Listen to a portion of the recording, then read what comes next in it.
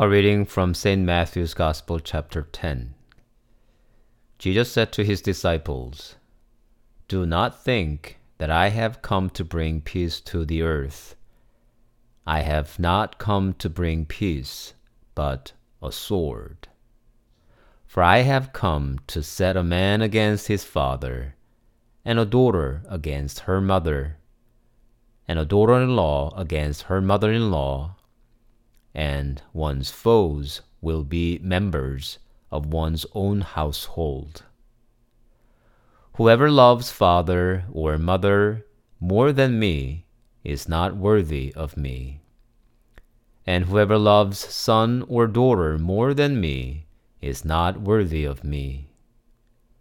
And whoever does not take up the cross and follow me is not worthy of me. Those who find their life will lose it, and those who lose their life for my sake will find it. Whoever welcomes you welcomes me, and whoever welcomes me welcomes the one who sent me.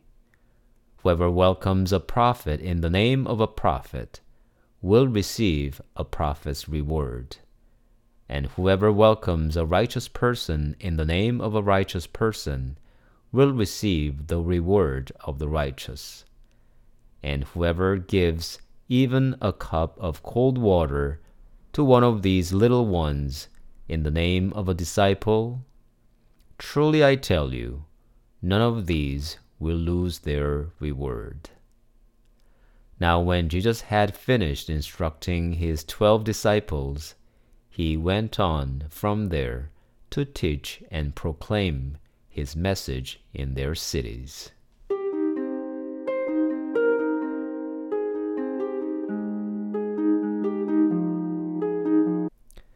I preach Christian goals for my parishioners, such as piety and virtues.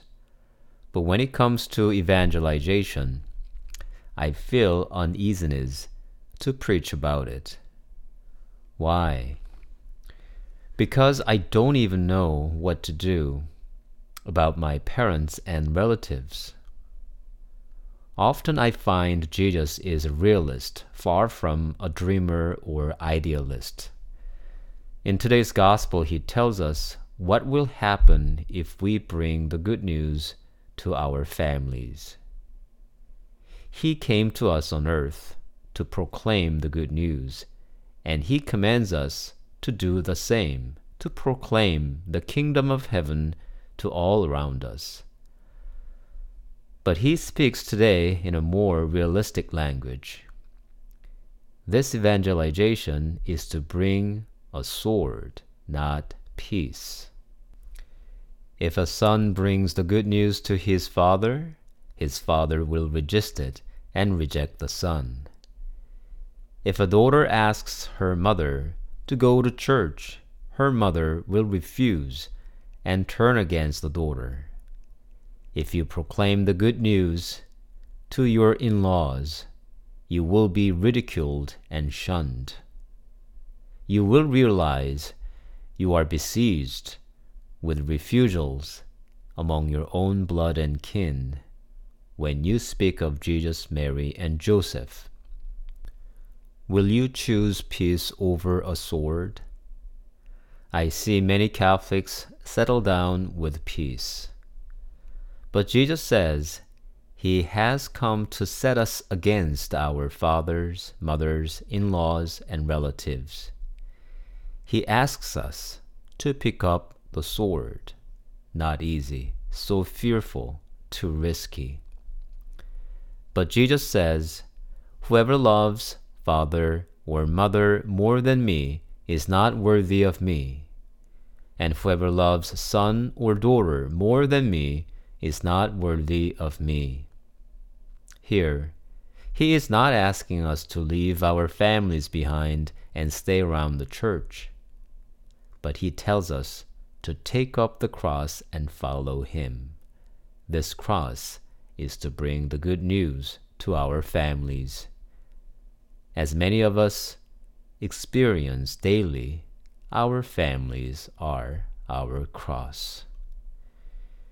We will lose peace and life when we bring Christ to our family.